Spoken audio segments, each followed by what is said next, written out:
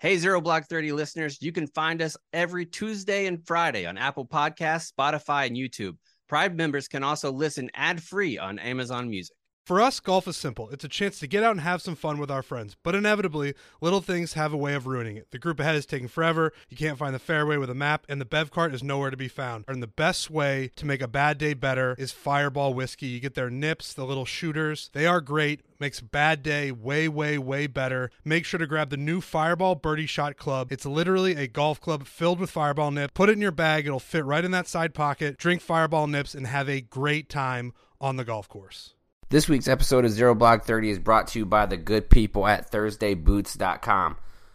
I've been wearing Thursday boots for about 4 or 5 months now, and I love them. Like, they're the only boots that I have.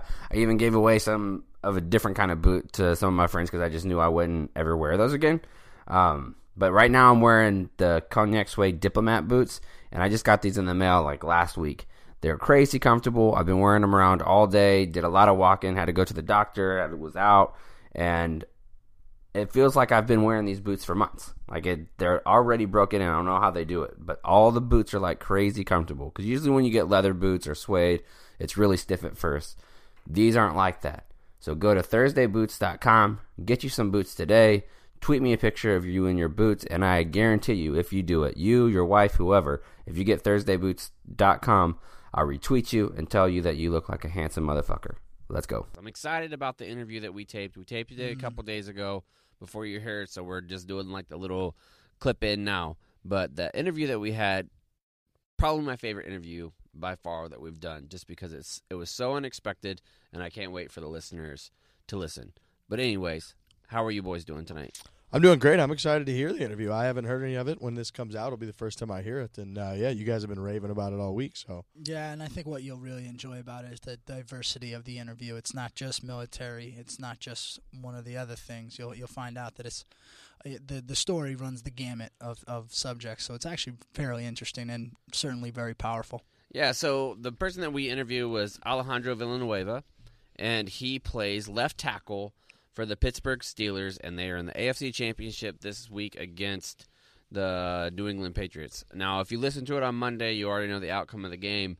If you listen to it Sunday morning, it's going to happen pretty soon. But either way, some of the things that he talked about was absolutely incredible to me, and one of which is just the fact that he's 6'10" and at some point was inside a Humvee. Yeah. Like, I know that you think that a lot of military guys, especially Rangers or Navy SEALs, they're big guys. They're not. No. They're not big. If you're over 6'4", how you get inside of a Humvee or a tracked vehicle or an MRAP or anything, how you get inside those vehicles blows my mind. Because when I was in them, I felt like my knees were going to go through my nuts. Like, at every no, absolutely. moment. And I'm only 6 foot tall. Yeah, they were never comfortable. They're never comfortable. Even like the bigger vehicles, like the MRAPs, the newer vehicles that we have that are much bigger, they're still not the most comfortable vehicles we got. We actually, I can't think of any vehicle that we have that's comfortable in our military. No, and I was talking to Office Manager Brett today, and he was like, yeah, in the Air Force, he's like, I think they would give you a waiver if you wanted to be a little bit taller than 6'4", be fighter pilot. I'm like, no, they won't. You just can't fit you. You fucking can't fit in it. that's what they got. You can't fit in it. You're fucked. You can be a little bit smaller because they can give you like step stools or whatever, but you can't be bigger because your ass won't fit. No, the only other example I can think of this in the past would be David Robinson coming out of the Naval Academy, and he couldn't fit on a submarine. Yeah, I think there's been plenty of people that have been tall, but most of them haven't been like active war fighters. Yeah. Like Ali. Yeah, that's a great point. Like where you can go places where you can be on a ship, you're going to be out in the open. And is it uncomfortable to be 7 foot tall like David Robinson go through a ship? Sure, because you're spending most of it fucking hunched over. Yep. But there's a difference between doing that and being an active warfighter. Like if you have to get out and do your 5s and 25s, like after you get hit by an IED, Yep. and somebody basically has to peel your ass out of the Humvee, Yeah. I imagine that's how it went for him. No, absolutely. And we were joking the other day when we talked to him about last week how we explained to you, Riggs, about the I'm up, he sees me, I'm down. Yep. And then Ollie's like, he's down, but he's kind of still up. They still see me. They still see me. They still see me. Oh, shit, they still see me. I'm so freaking big. I am such a huge target. Yeah, I mean, 6'10" is no fucking joke. And his flak jacket had to look like Ezekiel Elliott, like a crop top. Like there's no way it went down to his dick. Like his little, like, you know, little flap. I don't know if you, like those of you listening, because we did a poll today, that 70% of you said that you're not military members, which is great information for us, so we know kind of how to talk to you a little bit more. But on the bottom of a flak jacket, whenever you're a turret gunner or wherever you're going, there's no other way to call it. It's a dick flap. Yep. Like it's a flak jacket for your dick that you buckle into the bottom part. And a flak jacket, a civilian would call it a bulletproof vest. It's not a bulletproof vest. It's kind of a bullet-resistant Yeah, for vest. shrapnel as well, Yeah, too. it's for shrapnel, for stabbing, mainly. It's Yep. for stabbing. It might stop some small arms munitions. Yeah, I but, know some guys who got shot straight on. but it's not going to stop like a 7.62. No. Like it's not going to. Or And 50 cal. 7.62 is what you would get shot with if you're getting shot with an AK-47. That's what I got shot with, was an AK-47. Flak jacket's not going to stop that. If you don't have a sappy plate in the middle, that's like the hard plate that'll actually stop a round, and those will stop a round, maybe 2 rounds, nothing more than that. Yeah. So, but you'll have a dick flap. His dick flap was like a belly button flap. Yeah, basically. Like there's no way it went all the way down to his dick. No shot. But on the other hand, we were also talking to our pal PFT, and he made a great point. If you're the Taliban and you see this monster come around the corner, you might run because you're just like, oh shit, like there's no shot I'm taking this dude down. He was basically like the mountain in Yeah. Game of Thrones. I was just gonna say, Yeah, it's, like his visual is like, oh fuck, he's way bigger than everybody and we else. were talking to him, and one of the things that blows my mind, you'll hear in a minute, whenever he talks about being 340 and 340 being a natural weight. He's like, Yeah. I feel like this is a natural weight for me. Like, that's a big fucking man. 340 is, I mean, that's almost two of, I mean, me, like what I played weight at in Yeah. college, and like I thought that was for me. Like I was jacked, I was in great shape. He's 2 of those. Well, you think about That's unbelievable. yeah, you think about Conor McGregor being 170 pounds, Right. and he's 2 of that. That's a big dude. Oh yeah. But anyways, when he talks about it, he talks about his time in his that he was in the Ranger Regiment, and it kind of got us thinking. And we're gonna have a new segment alert. So we're gonna have a new segment where we're gonna ask people, whether it's celebrities, people in the barstool business, people around, of if they could do a job in the military, what job would that be? What job would you want to do, and why? Okay, I have a couple of answers. That's cool. Number 1, artilleryman.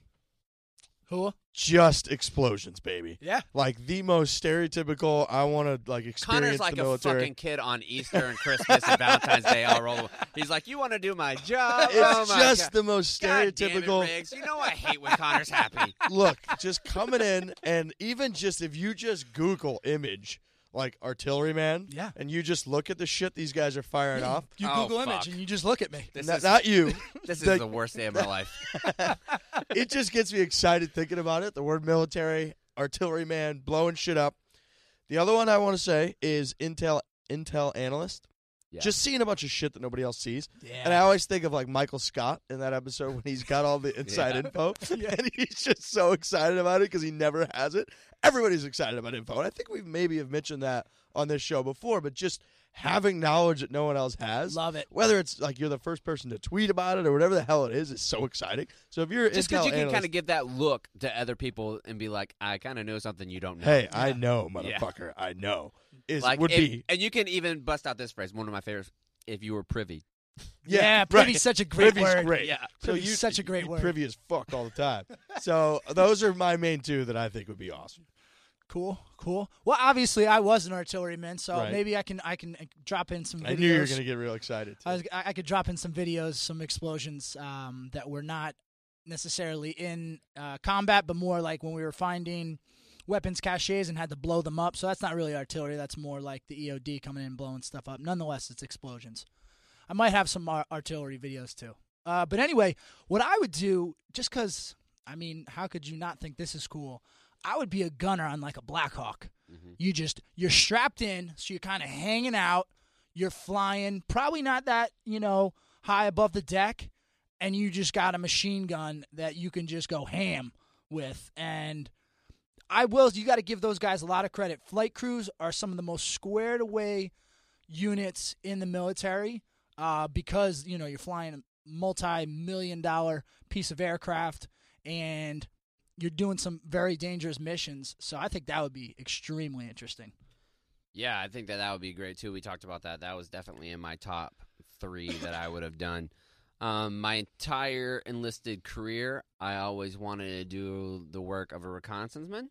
Like I thought reconnaissance men are basically the Navy SEALs of the Marine Corps, to give people kind of an idea. Mm-hmm. But I got lucky because that's who I was deployed with. I was deployed with 1st Recon Battalion, so I got to do all the cool shit that they do, like in actual real-time playing. Like whenever we talk about you don't want to practice forever, you want to play. I didn't have to practice with them, which their practices are fucking hell. Yeah. Like I didn't have to do any of that pre-workout shit. Like I just went with them and did the job. So I feel like I kind of got that part out of me. I would say that my one now, looking back, knowing what I'm doing now, I would have loved to have the opportunity to be a JAG officer who was in like provincial Afghanistan and being one of the negotiators, because I feel like when you do that, you open yourself up to a great career where you can really make a difference. Come back, be a congressman. You just have all kinds of foreign policy experience. You can talk about how you've been there. So getting a little political, and you know the plight of a lot of the people who come back, because it's a big problem in post-Afghanistan, post-Iraq world, where service members get in trouble whenever they have PTSD, and you would feel a lot of those cases there too. You would have a lot of empathy, having the background of being a JAG officer and being able to represent those guys, and not in a way where PTSD is an excuse, but is a mitigating factor. And I think that based on what I do now, talking about like my passion for talking about politics and talking about how what we're doing now affects world events, I feel like that would have given me an even greater understanding. And I told you before we weren't going to talk about it at all. And a big reason why I think I would want to be a JAG officer is because I could understand matters like the Chelsea Manning situation better. Like I feel like now we get what the news tells you. You get what the typical thought is. And I think giving away trade secrets is deplorable in any way. I think that giving away the intelligence community, and I feel god-awful for the intelligence community right now because they're going through a shitstorm. The president-elect is talking shit about them all the time. Chelsea Manning is going free, which they fucking hate. I mean, there's a few people that I follow on Twitter that are NSA guys or CIA guys, and they are sick about Chelsea Manning being freed. So I empathize with them while also having the thought process of a type of person who feels like our judicial system can't be based on punishment, but it's got to be based on rehabilitation. Are we going to imprison people based on bloodlust? Are we going to do it for actuality and what they can do in future damages? Because there's no way, shape, or form that Chelsea Manning can ever harm America based on intelligence information ever again, because she won't ever have access to that type of information. But you also, while saying that, have to give a statement that this type of behavior and giving away trade secrets is not okay, because you can't do that at the same time. Yeah, and I mean, by shortening her sentence by 4/5, I mean, are you sending that message? It kind of feels that way. Kind of feels like, hey. I don't feel like the time that she served is chicken shit. Like, that's a long time. 7 years is a long time. It's a long time. And I'm not saying, all 35, but I mean 7 versus 35. It's not like she had a 10-year sentence and they're letting her go at 7. No, it's huge. And some of the things that I have that read doesn't about sit it well is with that me. they said that like you can't directly attribute any deaths based on what she did. But she didn't know that. Whenever she released the information, she didn't know that no direct deaths were going to come from it. And that's the same exact argument that you have for Bo Bergdahl. That's what I was thinking Because today. the Army will tell you that no direct deaths came from Bo Bergdahl, but you and I know that's absolute fucking horseshit. Yeah. It's horseshit. They went and looked for him. People fucking died. Yeah. And they based it on the fact that they're saying with Bo Bergdahl that we were going to do these missions anyway. No, the fuck you weren't. No You shot. weren't going Why to were you do going to go search and find and locate missions. Yeah, if you got no one to look for, why would you go do a search and find mission? It's a completely different type of mission. Absolutely. And so you can't take what the DOD says, and it's a sad state of affairs where you can't take what the DOD says and take it just on face value because you don't know if they're fucking telling the truth or not. They want to, and that's the entire thing with the intelligence community, and that gets back to why we didn't really want to even talk about it at the beginning, because what the public knows, what actually happened, what's real, what's not real, it's really fucking hard. And I think it's important for our listeners to know, us three sitting at the table, we're all pretty intelligent guys. But we're not privy to everything. We're not privy to everything. And we just don't fucking know. It's hard to wrap your head around. I think it was a great example last week with President Trump and the information that came out. Did we know what was right, what was wrong?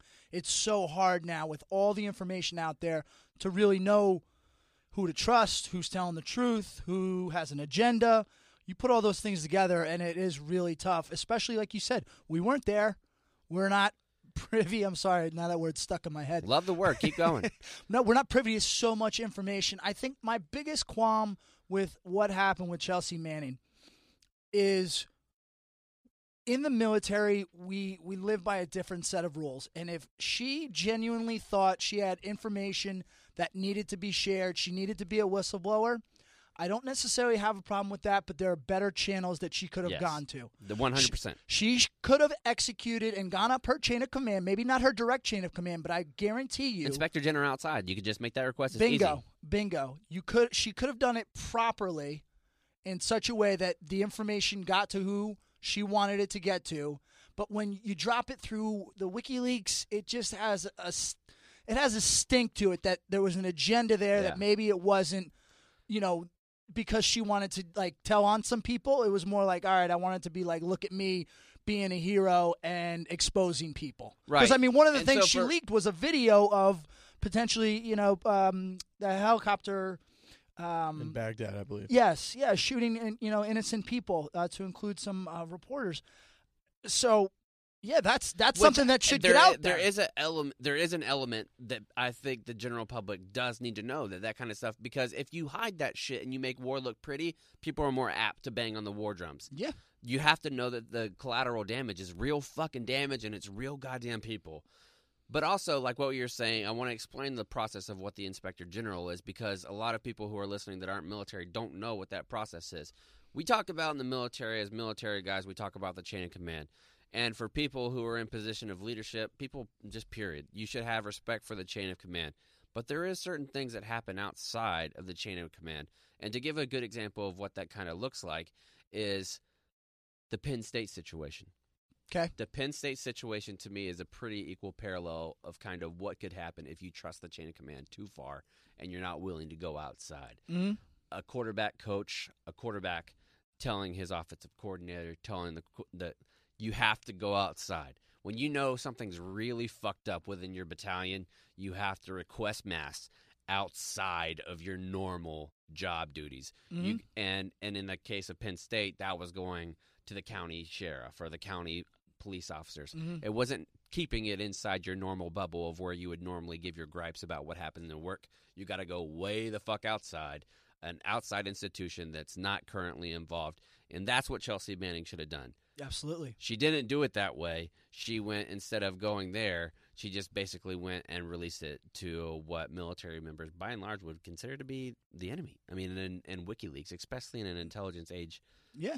And I don't even know. And it's like, I'm saying it, and I'm just like, fuck, I hope I don't regret anything that I'm saying. But I'm saying this under the scope that you guys, as our listeners, are intelligent enough that me, Connor, and Riggs are speaking about this 2 hours after the information of the pardon is released. Yeah, there's going to be a lot more information there's going to be shit that out. we're saying. I know for a fact there's shit that I'm saying that is 100% going to be wrong. And I'm telling you right now, that's okay. Yeah. Because this is a podcast where we want to give our open and honest opinions about what's going on. And not only the guys that it's going to be played back in 5 years and people are going to say, well, you guys fucked that up. Of course we did. Yeah. Because honestly, right now, we don't know shit and we are dumb.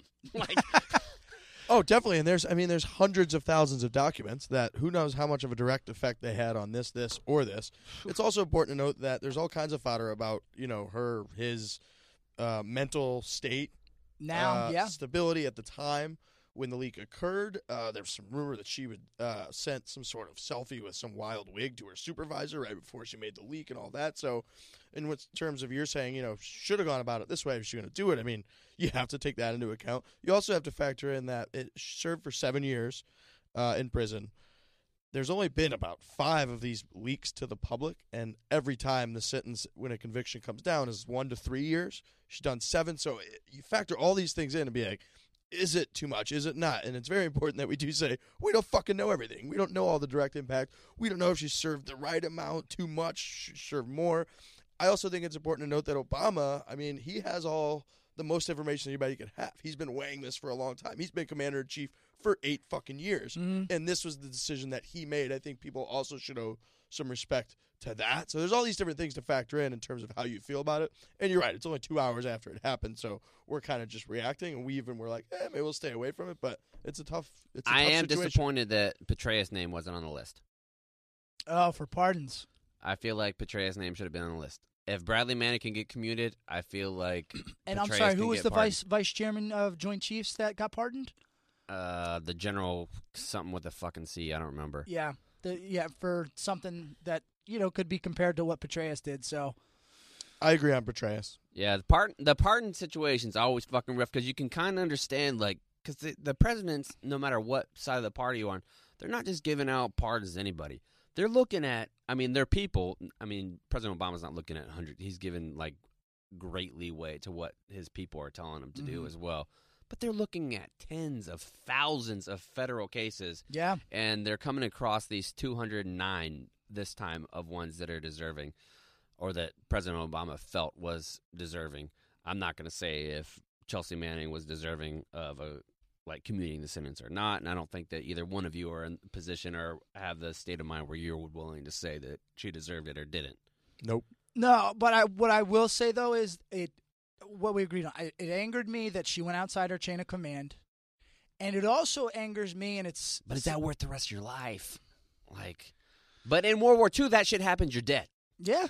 You're dead.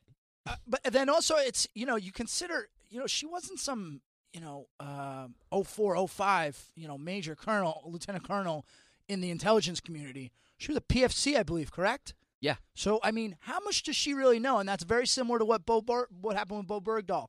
People thinking they know more than their chain of command, that gets me heated too.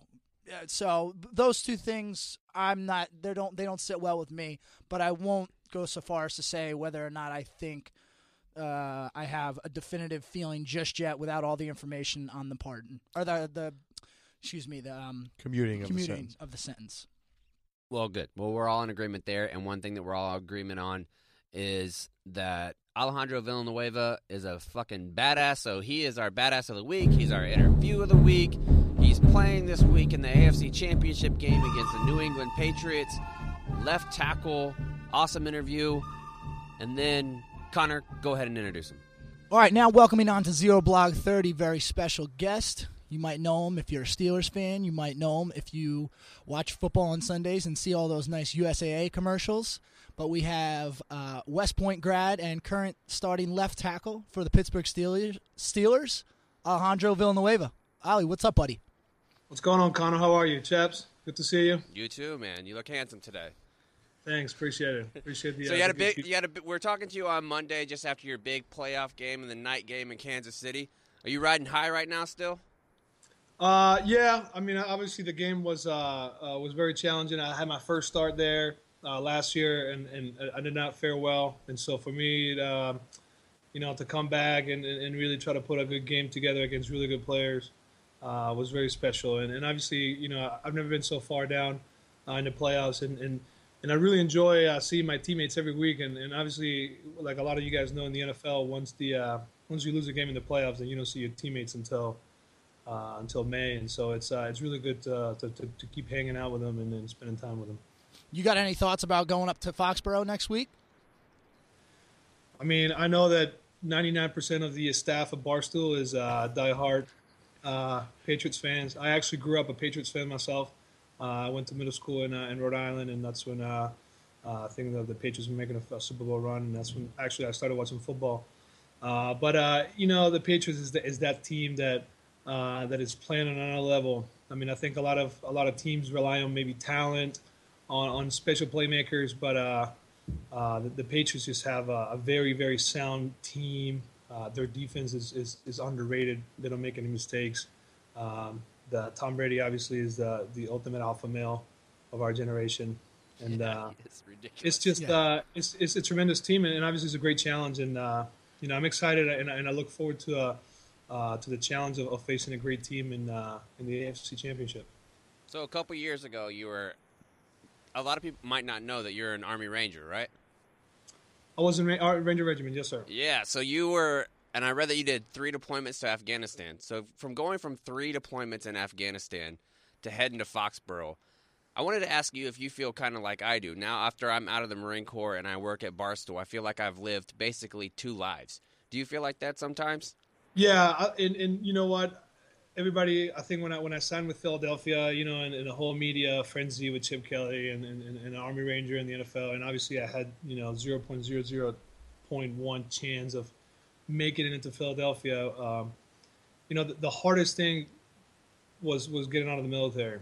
And even it's one of those things you take for granted. The separation process, the not wearing your uniform again. Your whole vocabulary, everything changes from going into a gate in the morning to not being able to live without chewing tobacco or Red Bulls or this is everything changes overnight, and you don't have the blanket of the government to give you a salary every month, and so I do feel like it's 2 lives, and this second one is very different from the first one for sure. Did you think you took anything from your time in the Army that translated into your time now in the NFL that was helpful for you? That's a really good question. Everybody always asks me the same thing. It's like, was war like football? Was it like battle? And it's like, I would say that the one thing, just doing a quick recap, of what it's like to be in the service. You have a lot of challenges up ahead, and so it's always you either have a course coming up or you have a deployment coming up or an assignment coming up, and they usually maybe they'll give you a month, 3 months in advance before you're deploying or before you have to go to a school or PCSA and whatnot. So there's a lot of time, and you have to really, when you're driving to work every day, you think, okay, my next assignment is going to be this, so I got to go to Ranger School and I got to prepare for this or that. And the NFL is very similar in that aspect. You got OTAs coming up. What are your goals for OTA? So how are you going to try to establish yourself as a player, or what are some of the things that you're going to do to better yourself in the team? And so that's kind of some of the same goal setting, mindset that a lot of, I would say, officers and enlisted people in the military that really want to get a hold of their careers, face every day. And in the NFL, it's kind of your daily bread. You have training camp. You have to face the first team, the Redskins, and then the next week I go to Cincinnati. And so it's very similar in that aspect. If you had to put Mike Tomlin as a position in like a normal battalion, what position and rank do you think he would have? His personality type? Battalion Sergeant Major, a very animated, inspiring Battalion Sergeant Major, and a really good one too. He's very different in real life. When you hear a press conference, or maybe the impression that a lot of people have of him outside of football, he's a very, very personable guy. He really gets the best out of you. He has standards that are his own standards. And obviously every sergeant major is different in the Army, and I'm sure in the Marine Corps as well, in terms of pet peeves and the things that they appreciate. But for him is the inner competitive edge of every player. He likes to see gory stuff on practice. He likes to see how you respond, when they're doing linebackers on running backs for pass drills. Those things are medieval drills. Like Oklahoma drill? Yeah, it's Oklahoma drill, except you have 10 yards of separation between players. Oh wow! So it's pretty violent, and he just wants to see you respond, and it's more of a personal relationship that you have with him. He's a great communicator, great guy. I have a lot of admiration for him. A CAG team came to our facility last year. I had the privilege to introduce them to the team. They were visiting, they were doing some training in the area. Obviously, I was almost shaking when I had to introduce these guys because I know who the kind of things that they do, and all these players obviously on the team, they had no clue who these guys were. They would just ask them questions like, have you ever worked with a Navy SEAL? When he was briefing, and I think we were playing the Arizona Cardinals. When he was briefing the team and explaining the defense, the offense, it almost sounded like a mission brief. Yep. Like a 5-paragraph op order, and he was being very deliberate about the things that were key to the game. and all the all the guys from the team. But I mean, this is a sergeant major briefing a mission right now. I mean, it sounds exactly like that. He's very confident, very brief, to the point, very inspiring, tone of voice. Everything is just spot on. Yeah, I saw there was a play yesterday where one of your corners got flagged for unsportsmanlike conduct, I think, and Tomlin took like 2 steps out on the field and very much had the sergeant major, "What the fuck are you doing?" look on his face, and the corner immediately stopped and like went back to his spot, went back to the huddle, and I was like, hell yeah. That's why I wanted to ask you the question, because I saw that look too. Nice. Yeah, he's very intense, but he's a great coach, great guy, and loves the military in a very particular way that I've never seen an American appreciate the troops. I mean, he's a very genuine person. That's the best way to describe him. So then, do you think that played into you landing a spot with the Steelers? And also, I mean, do you get treated differently by your teammates considering your background? No, I wouldn't say I get treated differently, because a lot of people did. I mean, I would say like 99% of SEC football players in America don't know what the service academies are, and I would also say that a lot of people just don't care, about. They can't conceive that. I mean, a lot of people, they didn't know that I served in the military, that I was overseas and whatnot. So that was good, and that's a good thing. I mean, I want to be treated as a football player. Right. That was the biggest difference between Philadelphia and Pittsburgh. The worst thing that you can do to me and for my career is to treat me as a veteran, and make me a poster child of anything. That was honestly hurting my career more than anything, because you're always going to look at me as, oh yeah, but he's a veteran, and making excuses for me. So yeah, you're not starting playoff games at left tackle because you went to West Point. I mean, that's not you're a good football player too. Yeah, that's what I was trying to prove the whole time. I was I know I've deployed 3 times, and I'm the lead dog of the dog and pony show, but please allow me to see if I can play football. And Coach Tomlin, he evaluated me as a player for athletic ability. That played a major part into me being able to be here as opposed to any other team. I mean, if it wasn't for him allowing me to be a year in practice squad, I don't think I would be in the NFL. Let's talk about your time in the practice squad. I heard that you went from 250 to 340 in a year. So when I was in the Army, and obviously I was with Ranger Battalion, running is like the lifeblood. It is. It's the that's why I never fucking run. Now I'll never do it. It's terrible, but I hated running. I mean, I was like, maybe I can be better at other things, but the Rangers run nonstop, and so I was not. It's pretty embarrassing, when you're a Ranger platoon leader or you're in platoon leader period in the infantry and you're not leading the runs, and you're not like the fast gazelle type officer, and I wasn't that. I mean, I've never been. I'm 6'10", I've always been above 235, 240, so it's very challenging for me to run. And so I really made an effort to get in really, really good shape and run. And I actually signed up for the Color Run Marathon in Savannah, Georgia. And I started my program, and actually it was the first day of my program running around Forsyth Park. I think it was like an 8-mile run, and I was in mile 2, and I said, you know what, fuck this. I'm going to try to do something. Yeah, running for the fucking birds, dude. Yeah, it's tough. So, I mean, I was really skinny, I was really underweight. And then when I like a 6'10" and 240 is pretty thin. It's pretty thin, yeah. I was really thin. I was a Pau Gasol type guy. And when I signed with Philadelphia and I was in the NFL, I was like, you know what? My technique is not great. My skills are not great. My reaction time is not great. But if I bulk up and I just become a massive human being, then maybe I can overcome some of those mistakes. And that was the mentality that I had in Philadelphia. And so I bulked up probably to 315 when I was in Philly. I mean, the food was great. The training was awesome. I was not running in the mornings. I was actually getting enough sleep, drinking tons of water. I had a lot of attention, which is something that you don't have in the Army for your physical development. And then when I got to Pittsburgh during that year in practice squad, I was not traveling on the weekends, so I had a lot of time to really prepare. And I mean, if you saw me right now, it's not like this looks more like a natural weight to me. The 325 range. When I was 235, 240, I was very skinny. I mean, I don't even recognize myself right now in the pictures. Okay, so you're in the Rangers and you're pretty thin and coming off deployments. How is it that you made that transition and picked up football again, having not played since college? So my last deployment with First Ranger Battalion, it was 2014, I think it was when I got back, and it was one of those things where the op tempo was kind of slowing down towards the end, and we got sent home a little early, and my platoon leader time was over as a Ranger.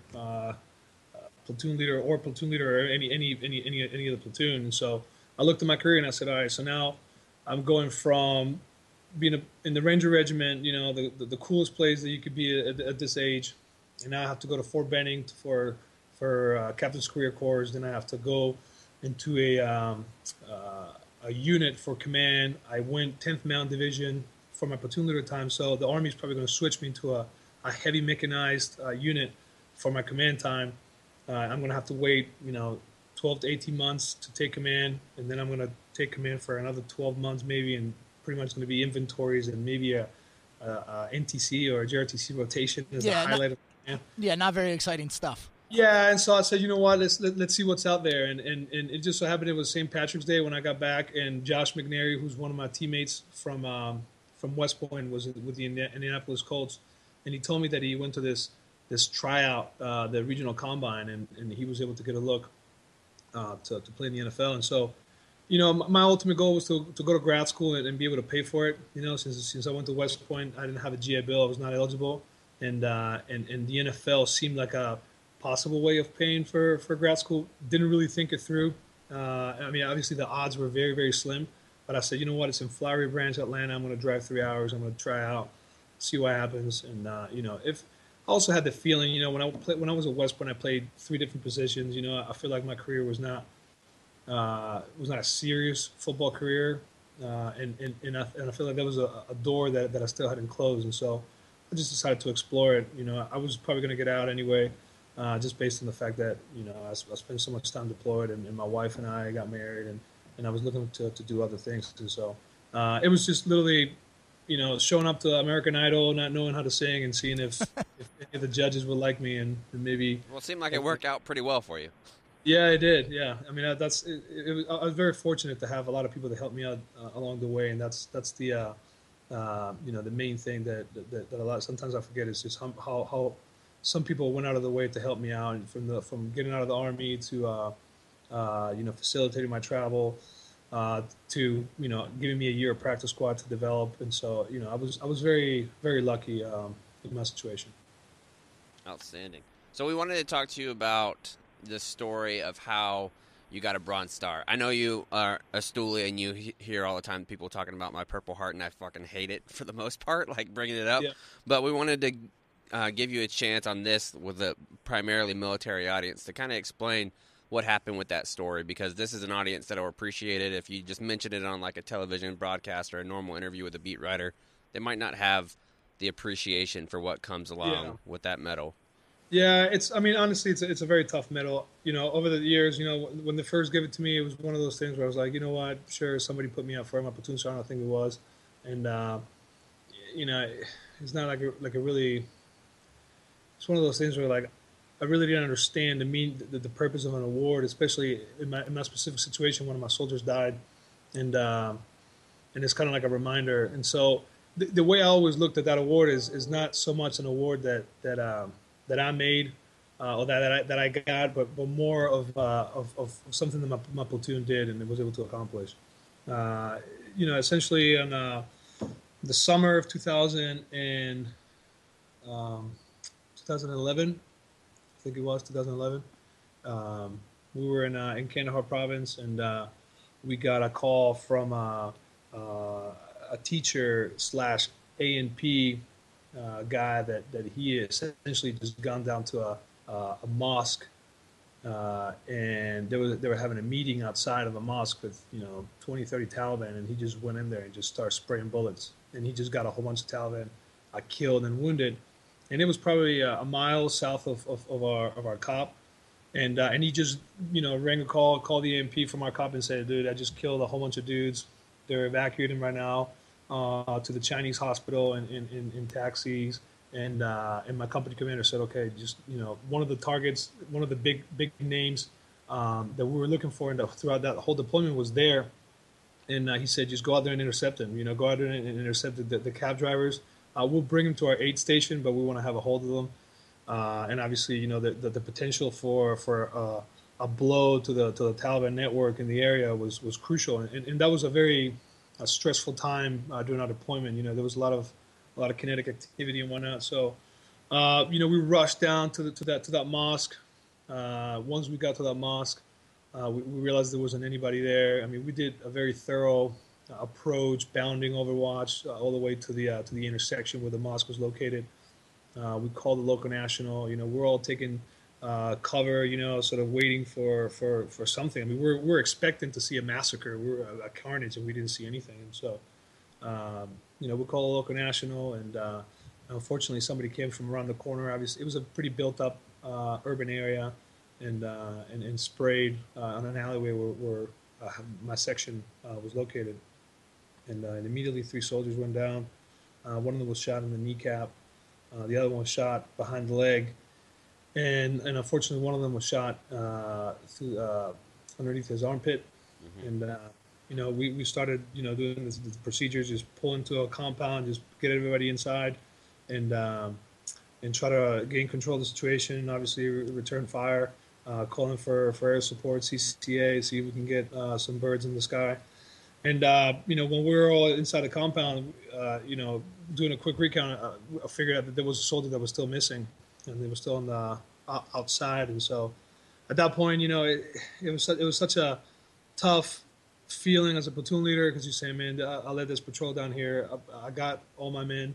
Obviously we're following orders and we're trying to do this mission, but, this unfortunate event has got one of my guys out there by himself. And so I grabbed one of my privates, and we essentially went up, to grab him and rescue him and drag him back to safety. When I first saw the soldier, he couldn't breathe. He was scared. I thought he got shot in the foot. I saw no blood. It was one of those kind of, shooting with one arm, grabbing the soldier with the other, and then trying to drag him back in this alleyway all the way back to the compound. And then once we got him inside, then we realized that the wounds were pretty serious, and that he was fighting for his life. And we called the medevac bird, and we were able to do a quick exfil. Carrying soldiers however we could. Obviously, we didn't have that many people, and with 3 casualties, carrying all the soldiers was pretty challenging. So, looking back at the whole award thing, it was a pretty awful night in my life. It was not a pleasant story. It was not a thing that is fond of. I look back at the at my actions all the time, and I never find gratitude in seeing how I was rewarded with a Bronze Star of Valor. Any soldier, any platoon leader, anybody would have done the same thing. If you have somebody left out, with bullets raining on them. And so I just did what everybody else in my platoon would have done. I don't think there was a single person in my platoon that would have not done that for me. And so to give me an award is kind of weird. And then honestly, I got into the whole, once I got more experience about the way it works to write yourself up for awards, the way it works how awards get processed by the military, then I found out that there's a lot more to it. It's kind of like it's kind of like the Pro Bowl in the NFL. Yeah. It's very subjective. It's kind of like NCOERs. Like the better they're written, the more chances they get, to prove. A lot of times, commanders at higher levels do it for morale. So if this company is getting beaten up, then you give a couple awards out there just so they can, rally and say, we're a courageous unit and whatnot. So and it's almost kind of backwards, where like people of higher ranks get higher awards whenever the writing of the intent of the war is doing something outside your rank and responsibility.